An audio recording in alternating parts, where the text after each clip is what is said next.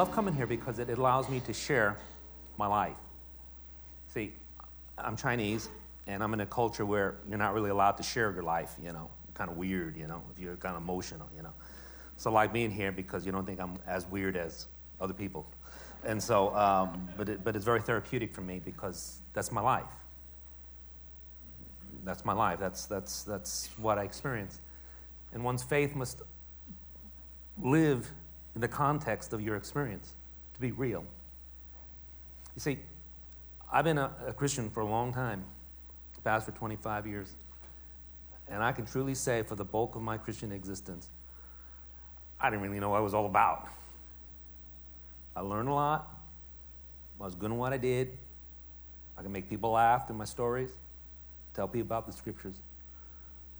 But for the longest time, I didn't know what it was about.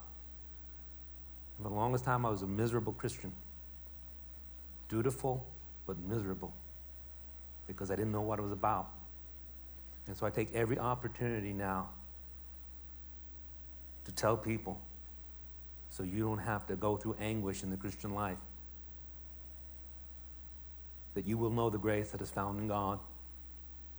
Because ultimately, for the longest time in my Christian life, even though I believed in Christ, I believed in myself more. And I've kind of come to the realization that doesn't get you anywhere in life. That ultimately it is what Christ has done for you. So this message, it's going to be a little different than the other three. Got to get you out by 1 o'clock. But life is a journey full of ups and downs. I had some great highlights this past 6 weeks since the last time I preached here. As a joke, one of my great highlights is that I was able to watch So You Think You Can Dance. And I didn't realize it was 7 seasons. I said, where has it been all my life? What has I missed? It's like I feel like I've been deprived. I should go to therapy. How come I wasn't allowed to watch So You Think You Can Dance? And so I watched it. I said, this is a remarkable show. I used to like Dancing with the Stars, but those people can't dance, man. They can't. You might like. I saw Buzz Aldrin do it. He can't dance, man.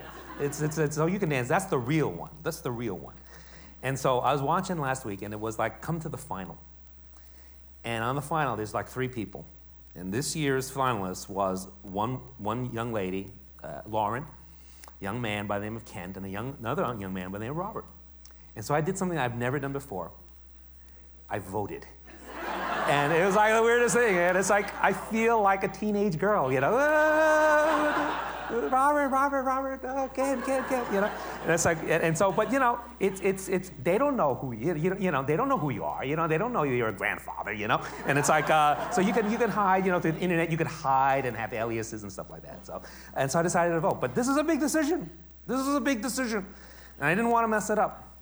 So I asked my wife, I said, who should I vote for, and she said, Jeff, there's only one person, Lauren. Lauren's been the most consistent dancer. I said, I think I should obey you and vote for Lauren. But this is a big decision, I mean, it's not like voting for the president. This is really big.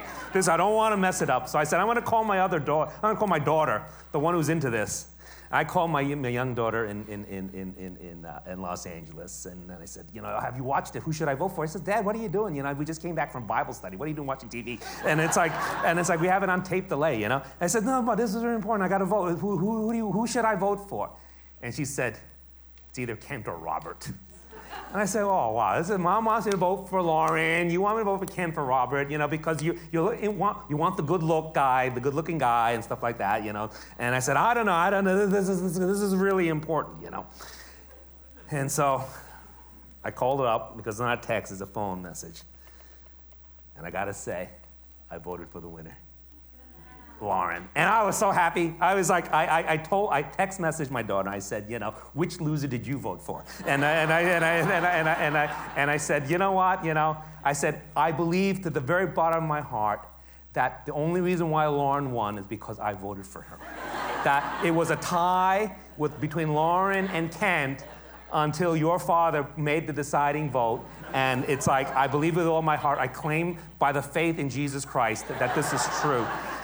And feels really good. So good that when I have my eulogy at my funeral, I want that to be mentioned as one of the highlights of my life, that I voted for the winner. And I'll probably never vote again. These hands will never text another winner. That's it. Okay.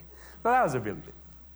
Another good thing was my daughter came with her husband, Nick, with their new son to visit me. And my daughter really wanted me to love her son. And my wife, I said, do you get the feeling Allie really wants me to love her son? And he said, yeah, I get the really feeling. And you never know, You never know. Maybe the son doesn't like you, Maybe your grandson doesn't like you. Maybe the first time, you hold it, he spits up all this white goo over you, It's like, oh, I don't want that. Or you change the diaper and it's a boy and, it's like, it's like, oh, right in the face, It's like, oh, no, I don't want this one, But I turned out I love this grandson, okay. Took 450 pictures of him, okay. And I got an iPod Touch just to show people the pictures of mine. And I'm not a Mac person, And it's so much. I love him so much that if you come to my house, there's a wall. There are many walls. There's just one wall in my house. Okay, there's many walls, but there's many pictures of my house, of my family. But there's one wall where you come in that you see the main picture. Okay. And the picture that was up there was of my wife and my two daughters. It was obvious that's up there. Up until last week, when this came up.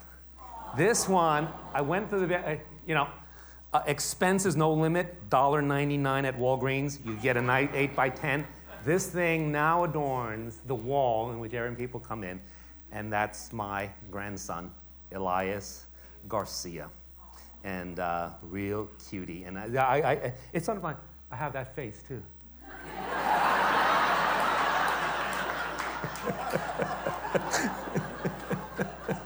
Love that picture, Love that picture, It's a marvelous picture. So those are really highlights, and it's been really fun these past 6 weeks. But also, I got to tell you, it's been not fun too. Because with all the joy that you experience in life, there's always like downturns, and there some of the downturns included my physical condition. As you know, I have a autoimmune system that's not going to kill me, but what happens is that it eats away at my joints, and it's been a very bad month because I'm trying to wrap off one medication and ramp on another one, and it's not sinking. A good day for me is if I have 12 hours of relatively painless existence. If I get 12, I've been getting 8, which is a bad day, which was a bad month for me. Worst thing in the morning is taking a shower for me, actually. It's very painful. I begin to thaw around now, things thaw. That's been bad. Another thing that's been bad was that 2 weeks ago I went to a funeral, and I've been to a lot of funerals because I was a pastor for 25 years, and so you oversee funerals, you visit people in the hospital, you talk to people about death, illness, and earlier this year my father passed away, and that was really difficult. But none as difficult as this one that I went on 2 weeks ago. For I went to a funeral of a 10-year-old girl with my wife, who was a former teacher, and with the rest of her former teachers from the little public school that my wife teaches at. This girl, named Sandy, photographic memory, genius. Nicest person you ever want to meet. Just made friends with everybody. Was diagnosed with incurable brain cancer last year, July. 1 year, she passes away, almost a year to her diagnosis.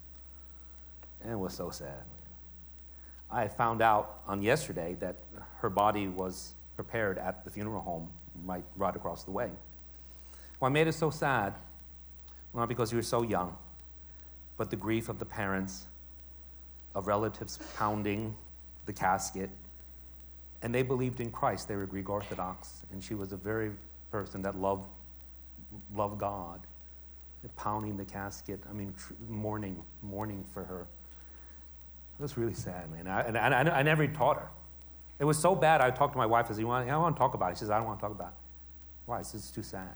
No one wants to talk about it. Just so sad. Because sometimes grief is so bad, you don't want to talk about it. And the reason why I say this thing, and why it's so important in terms of the beginning of this message, is that you must understand that in life, you're going to have your good times, and you're going to have your bad times. And it's important that you have a faith that maneuvers you through the bad times, so that you understand who your God is, and that as you live it and as you maneuver it, that how you live is not fake, but it's real. Because every one of us can fake it, and you don't want to do that.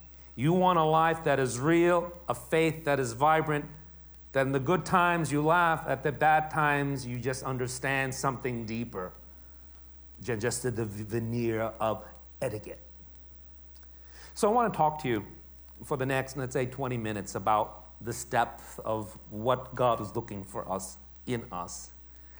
And it's going to be through a number of passages we're going to study. I don't know if we're going to cover it all, but we're going to do it in kind of two parts. One, what does God want in terms of behavior? And then the second part is, why do we behave that way? I always it's not just what you do. For me, because I believe in Christ, the answer of the question of why is actually, for me, more important than the what you do, why you do it. So we have a bunch of passages here, and we'll try to get through some of them. The first one I have in front of you is from the prophet Jeremiah. It's chapter 29, verse 4 to 10. And some things like, I don't know who Jeremiah is. Well, Jeremiah was an Old Testament prophet, and he lived around 600 years prior to Jesus Christ. And he ministered to a time in God's ancient people's Israel that was probably one of the most worst times in its existence, because they have sort of abandoned God, and as a way of purification, they were going into captivity, deported into Babylon for 70 years. So it's a very, very dark time. And Jeremiah had the difficult task of speaking the word of God to this people. So this is what he says. This is what the Lord of heaven's armies, the God of Israel, says to all the captives he has exiled to Babylon from Jerusalem. Build homes and plan to stay, plant gardens and eat the food they produce. Marry and have children, then find spouses for them so that they may have many grandchildren. Multiply, do not dwindle away, and work for the peace and prosperity of the city where I sent you into exile. Pray to the Lord for it, for its welfare will determine your welfare. Now, this is an amazing passage. Because one, they're going into captivity. It's not a good thing. I don't think anyone wants to go there. Not only does no one want to go there, later on we will read that this captivity will be for 70 years, which means the overwhelming majority of the people going into captivity aren't coming out. There's one thing, I'm doing time, but good behavior, 2 years, I'm out, okay? Okay, I could sort of be on the best behavior for 2 years to get out, or, I'm still young, I have time. No, overwhelming majority are not coming out of this place. No one wants to go in. They're losing their nationhood. They're going to captives many miles away. And in this context, Jeremiah says these remarkable words. Build homes, plan to stay, plant gardens, eat the food, work for the peace and prosperity of the city where I send you into exile. This phrase, peace and prosperity, is actually one Hebrew word, very famous. The word is shalom. Shalom is a very deep word, which not just means emotional peace, but a more total well-being that is really very encompassing. This will be genuine in your desire to bring peace and prosperity into the city. Now, what makes this so remarkable is that if I were this group that was listening to Jeremiah, I said, what gives, man? Why should I care for captives? They're wrecking my life. And look, I don't want to go there. Look, I'm 54. You add 70, I'm not living to 124 and coming back. I'm dying there. My children are 26, 70 years, they're 96. The chances are that they will die there. Why should I care for anybody?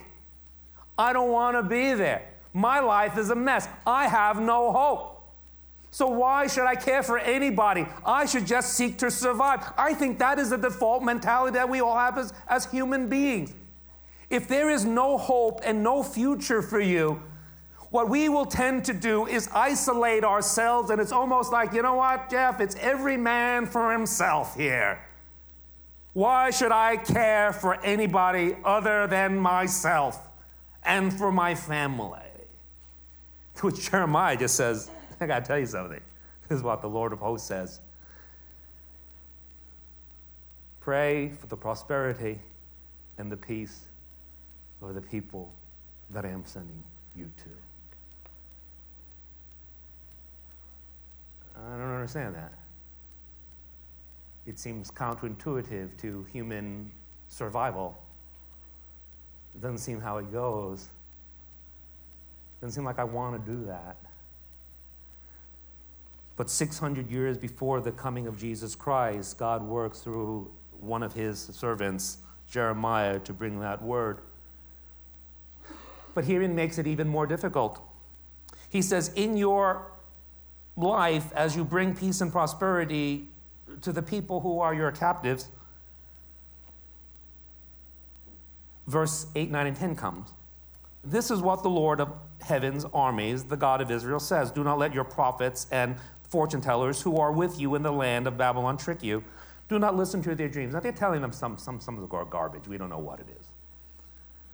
But look at verse 10. This is what the Lord says. You will be in Babylon for 70 years. But then I will come and do for you all the good things I have promised, and I will bring you home again.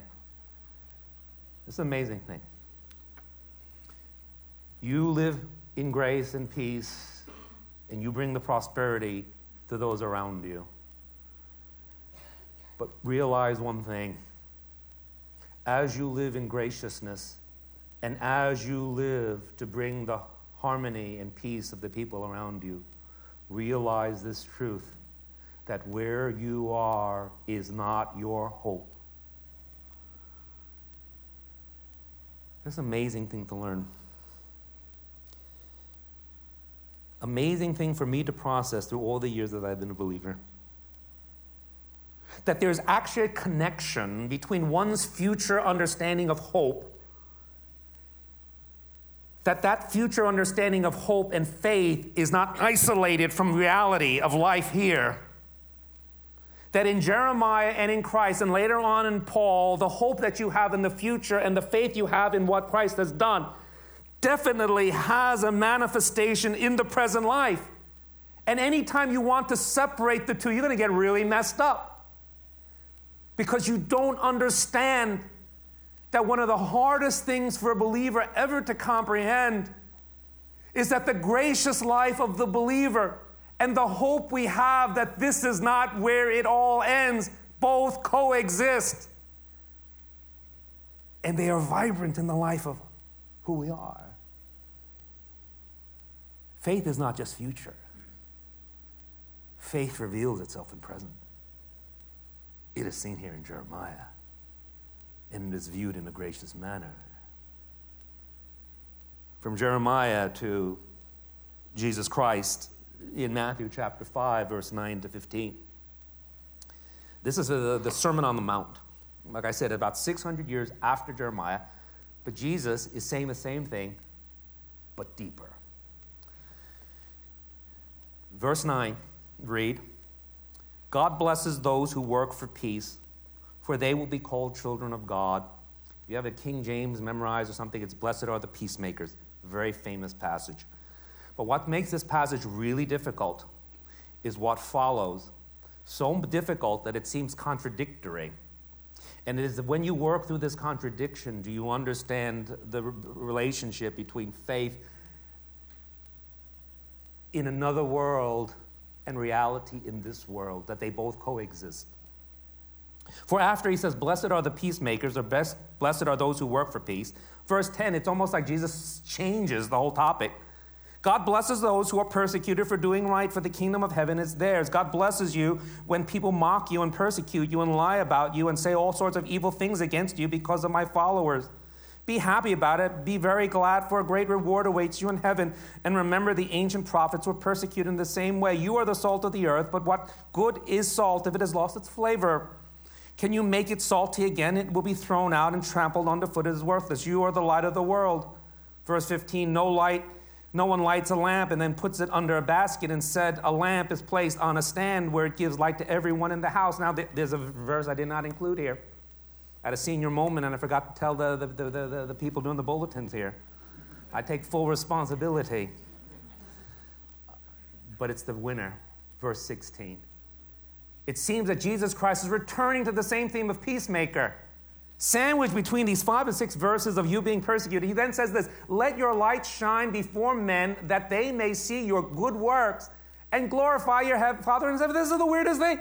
Make up your mind, Jesus. We're supposed to be peacemakers, supposed to be doing good, so people they praise God, and then you got these 5 verses where they're not going to like you, they're going to persecute you. What makes up your mind, This is why people say, there's 2 Jesuses, here, this schizophrenic Jesus, Oh, it's like, got different, got different, 2 warring parties in early Christianity, each one fighting for a different type of Jesus, One wants the loving Jesus, the other wants the, the pounding Jesus, And it's like, no. The thing is, it's all Jesus here. Because Jesus is talking exactly the way that the Jeremiah is talking, but more, because both exist. You see, for Jesus, he is asking of us what he has himself done in his own life. And it is not schizophrenic, 2 different Jesuses. It's one Jesus. And this is what Jesus would want. He says, on one hand, you need to understand the truth that you have.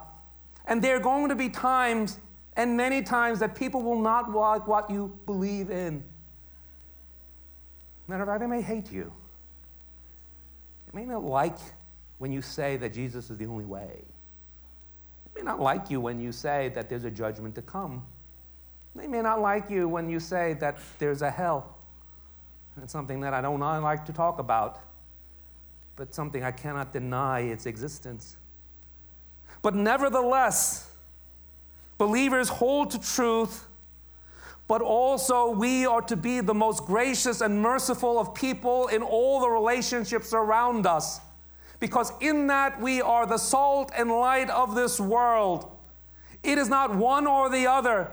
Both exists at the same time for the believer. They may not like what you hold, but in the mind of Jesus Christ, when someone who does not like what you hold sees you, they should say, wow. Never have seen someone as gracious as you. Wow. Almost exactly what Jeremiah is talking about.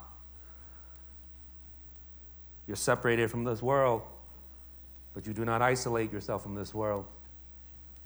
And you are to be the bearer of grace and of kindness and of goodness, so that people who think differently than you cannot deny that you love them. You cannot believe how long it took me to understand this truth. You know why? Because it seems that you cannot put the 2 together. And oftentimes you see people separating the 2. We just want to be gracious, so we never talk to anyone about offensive truth. We just show them a sort of compassion and love without any sort of truthfulness. That is not what Jesus Christ ever talked about. And then you hide from the other extreme. We just tell you truth, but we're disgusting. We show no love. Our love is to tell you how disgusting you are. And so that's what Jesus never talked about either. He talked about someone who is truly compassionate to people, who understands the truth of what is and what is to come. And both are in existence. This is one of the hardest things to figure out, how the 2 exist together. To which, in this sermon, I'm not going to Romans 12. I'm going to go straight to the next point. When you figure out how the 2 coexist, a light will turn on in you. That is very, very important. That as the prophet Isaiah, you will mount up like eagle's wings, and you will fly. You will not be tired, because you will understand something. Because you can do this based upon a human expectation or human effort. Some people might say the reason why we are gracious is because we bring in the utopia. We'll bring in the better society. We'll bring in harmony, the age of Aquarius, whatever, I'm not saying that Christians, as we live graciously, don't bring true benefit to society. We give great benefit. And the Christians were at the forefront of ending slavery in the Western world. Christians were the ones that helped in the Black Plague in the first millennium.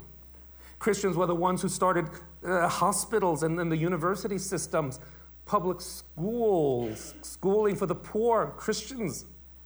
We have done much in terms of the history of our existence. But if you think of bringing on utopia, I don't think so, man. The world's got too many problems. And so though we will do good, we will never bring perfection in this life. And if you ever think so, you will be disappointed, because I think the problems of this world are too great for even us as a body united to change and transform.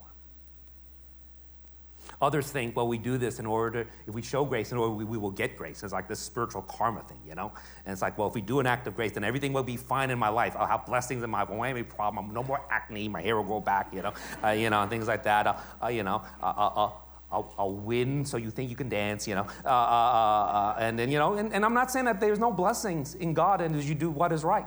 There's plenty of blessings, plenty of answered prayer, plenty of you show grace to people. There's a huge possibility that people will respond to the graciousness that you show and return it back to you, and their marriage will be happier. Your children will love you, more. You might get a raise at work just because of there is a greater possibility that God will work a miracle and to restore relationships and bad situations. But to say that that's the reason why you do it, I'm going to be disappointed once again, because there's no guarantee that everyone is going to have like a winner all the time, Some of you will show grace,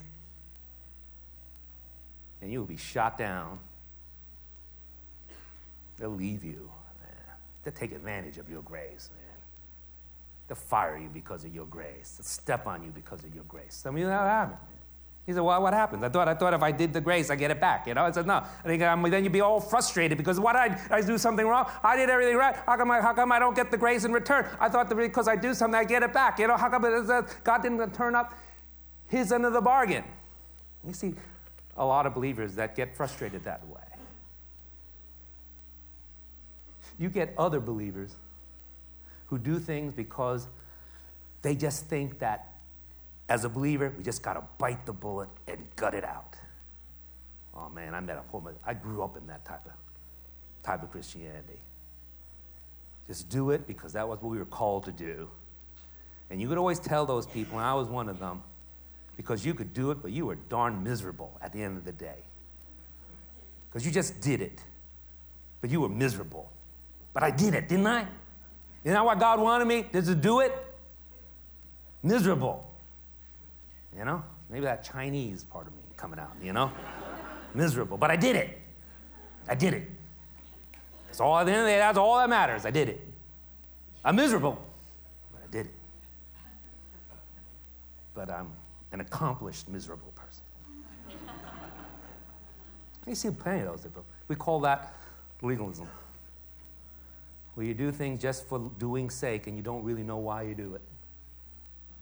And here's the thing that I finally learned in the last number of years, that beyond the doing is the importance of understanding why you do it. Because I don't want to do things and be miserable. I want to do things because I'm real. And this is what I learned. That beyond what you are to do, this verse that's going to be shined in front of you is representative of a great truth that is foundational, that must be present behind what you live in life. It reads like this: but God showed his great love for us by sending Christ to die for us while we were yet sinners. Now, there's a couple of truths in here. There's a great love. Other translations have, he demonstrated his love. Important theme here, we don't have a lot of time. In human existence, love, grace, and mercy only means anything if we show it. Words are cheap. You got to show it. Not only do human beings know this, God knows that. God says he loves you. If he doesn't show it, it's cheap. This is why it was imperative for God to demonstrate his love through Christ, sending his son to die. The second truth, that death was really important, because unless there is sacrifice involved, true mercy and grace means nothing. Nothing. While we were yet sinners is real truth. Unless it is something that is not earned and something truly from the grace of God, to the point where he says, you know what, Jeff, I'm going to forgive you even though you don't deserve it.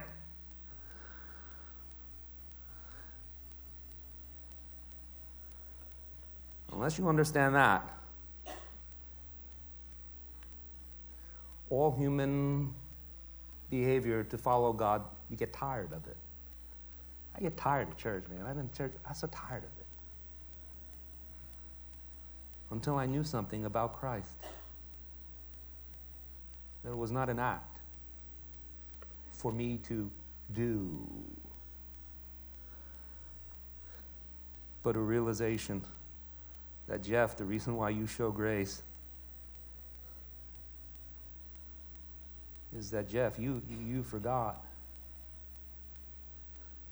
You're one of the greatest recipients of God's grace, man. You forgot. So it's all a show for you, man. You understand the depth of what you received, man, of the forgiveness. And it's no longer, well, these people don't deserve it, you know? You're right, they don't deserve it. And right, I don't deserve it. It blows me away. Because it's no longer by responsibility and gutting it out. But I look at myself and I say, I give thanks for the grace of God in my life that I will never repay. But maybe I can reflect. See, because when you understand the cross and Christ in such a manner, that is when it really becomes transforming in your life. It's not a doctrine. It's not a Bible verse you memorized. You finally begin to understand the immensity of grace in your life.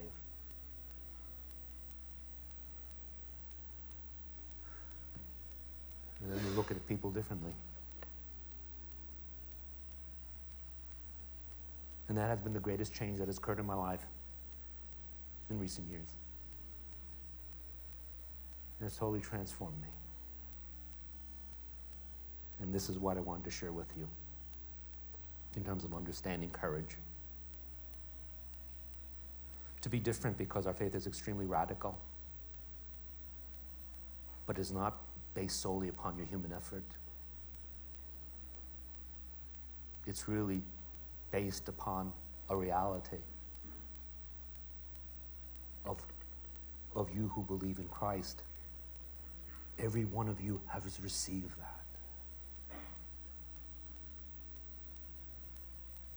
And so, you live life in death, in illness, in disability, in turmoil, being stabbed in the back.